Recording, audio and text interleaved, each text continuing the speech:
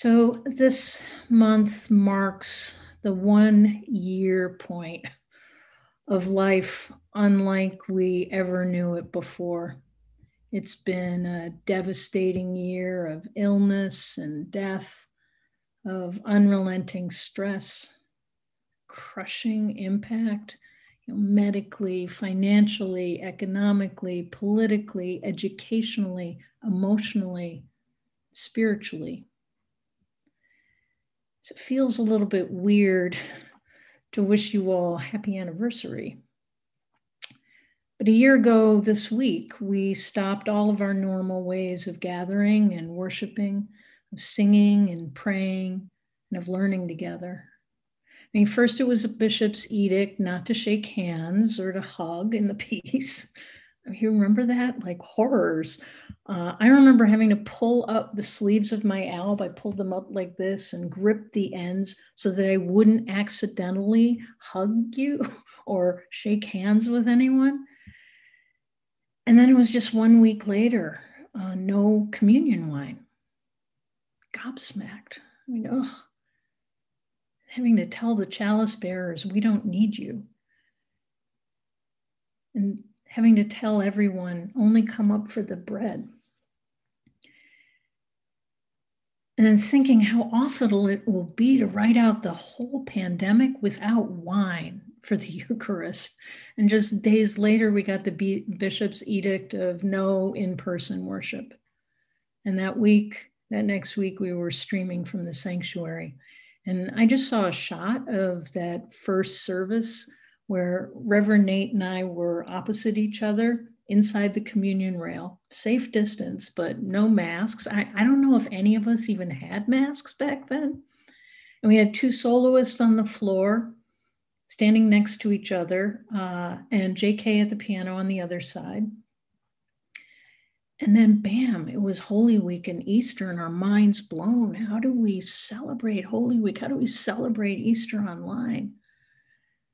And to look 1 year later on this anniversary, I mean, we're not even massively stressed about how to do services for Holy Week and Easter online. I mean, we've been there, we've done that. And it's like the joke in the Episcopal Church that if you do something 1 year, it's a tradition. If you do it 2 years, it's an ancient tradition. So look forward to Easter and Holy Week in our ancient tradition of worshiping online. So with all that in mind, when Jesus says in today's reading from John's Gospel, destroy this temple and in 3 days I'll raise it up, I get it in a whole new way. I mean, it's goodbye temple, goodbye church. Hello, new temple in 3 days. Hello, new worship in 3 weeks. The worshipers then and the disciples were befuddled by what Jesus meant at that time. I will raise it up in the temple up in 3 days. And it wasn't until the disciples reflected back after Christ's death, after the resurrection, after the ascension, that they realized he was talking about the temple of his body, Jesus's body. That's the true locale of worship. That's the living epicenter of worship. And on this anniversary, I think we might be a bit like the disciples.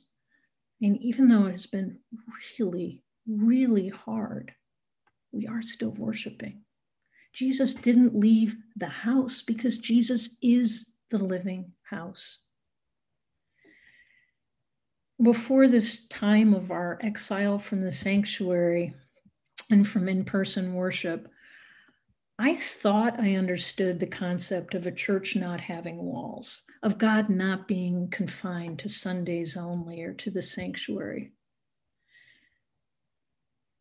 But what, in looking back, I realize is there's a bunch that I was really attached to in worship, and that this time away has challenged me to the core. And for me, it's been the Eucharist, the shared bread and wine. I used to feel that if I didn't have communion twice a week, I'd be all off kilter. I always joke, I need that double week reboot, some of that Jesus in me. And way back before I was ordained, I even chose a church to attend based on the fact that they were the only one nearby that had a midweek Eucharist, so I could get my Sunday and Wednesday. And here we are, a year into no communion together and getting to share spiritual communion just on the feast days like Christmas.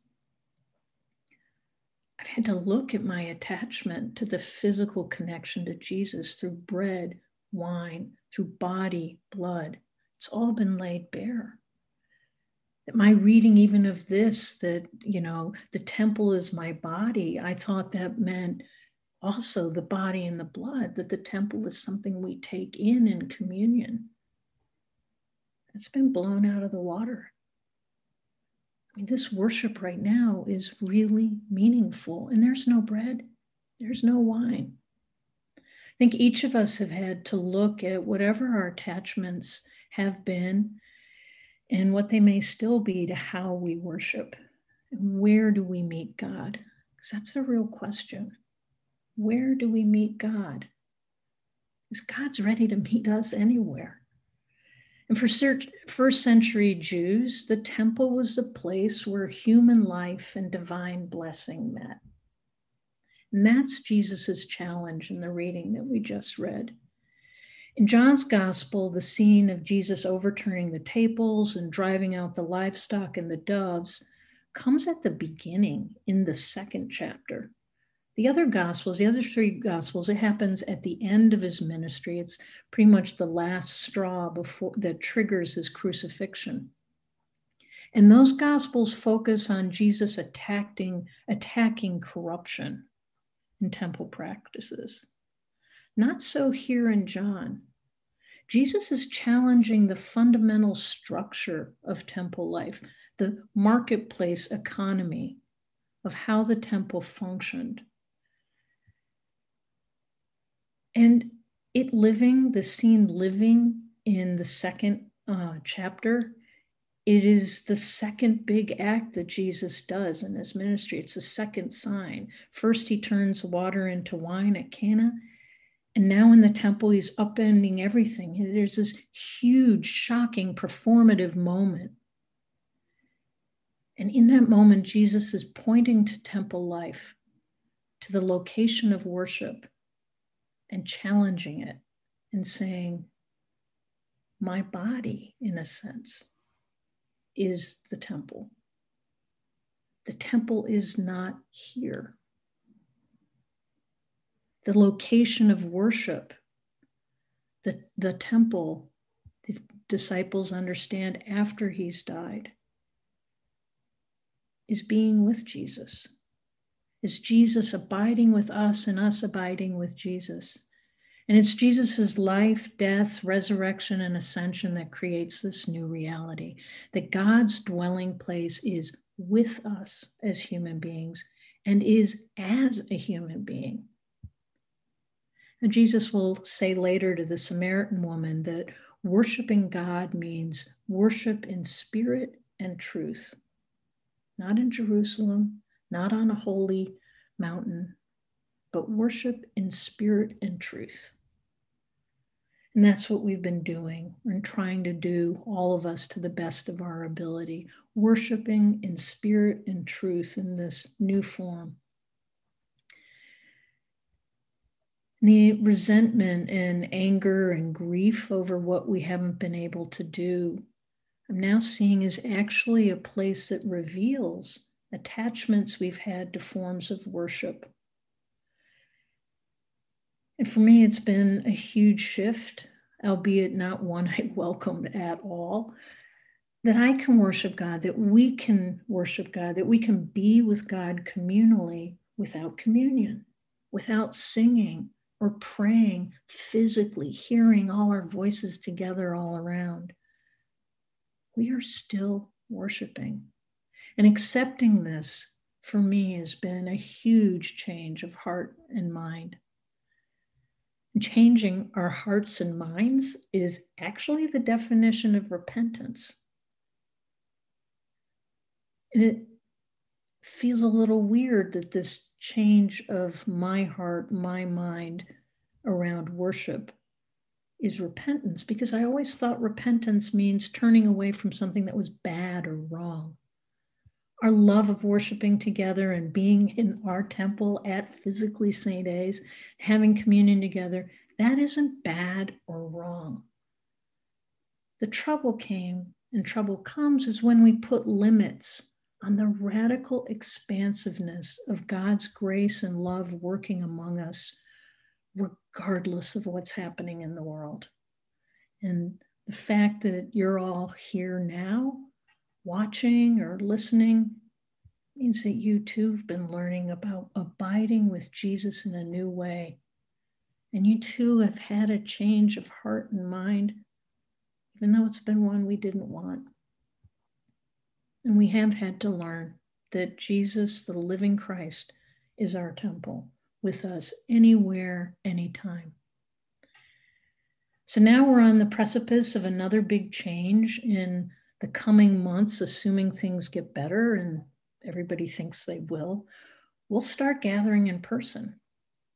I think it actually will be another opportunity to see what worship attachments we might have about how it's going to be when we get back. Because we won't be worshiping exactly like we were before. I mean, Dave and Reverend Nate and I have been out on the patio and then the courtyard trying to figure out how we will set things up for outdoors. Trying to figure out how will there be music when there's still a ban on music. But however it looks, however it feels, and whatever form it takes, we'll be worshiping in spirit and truth.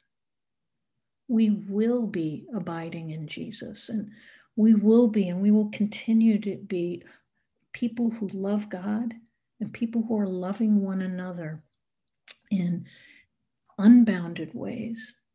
In the unbounded way, God showers us with love and peace that passes all our understanding, regardless of worldly circumstance.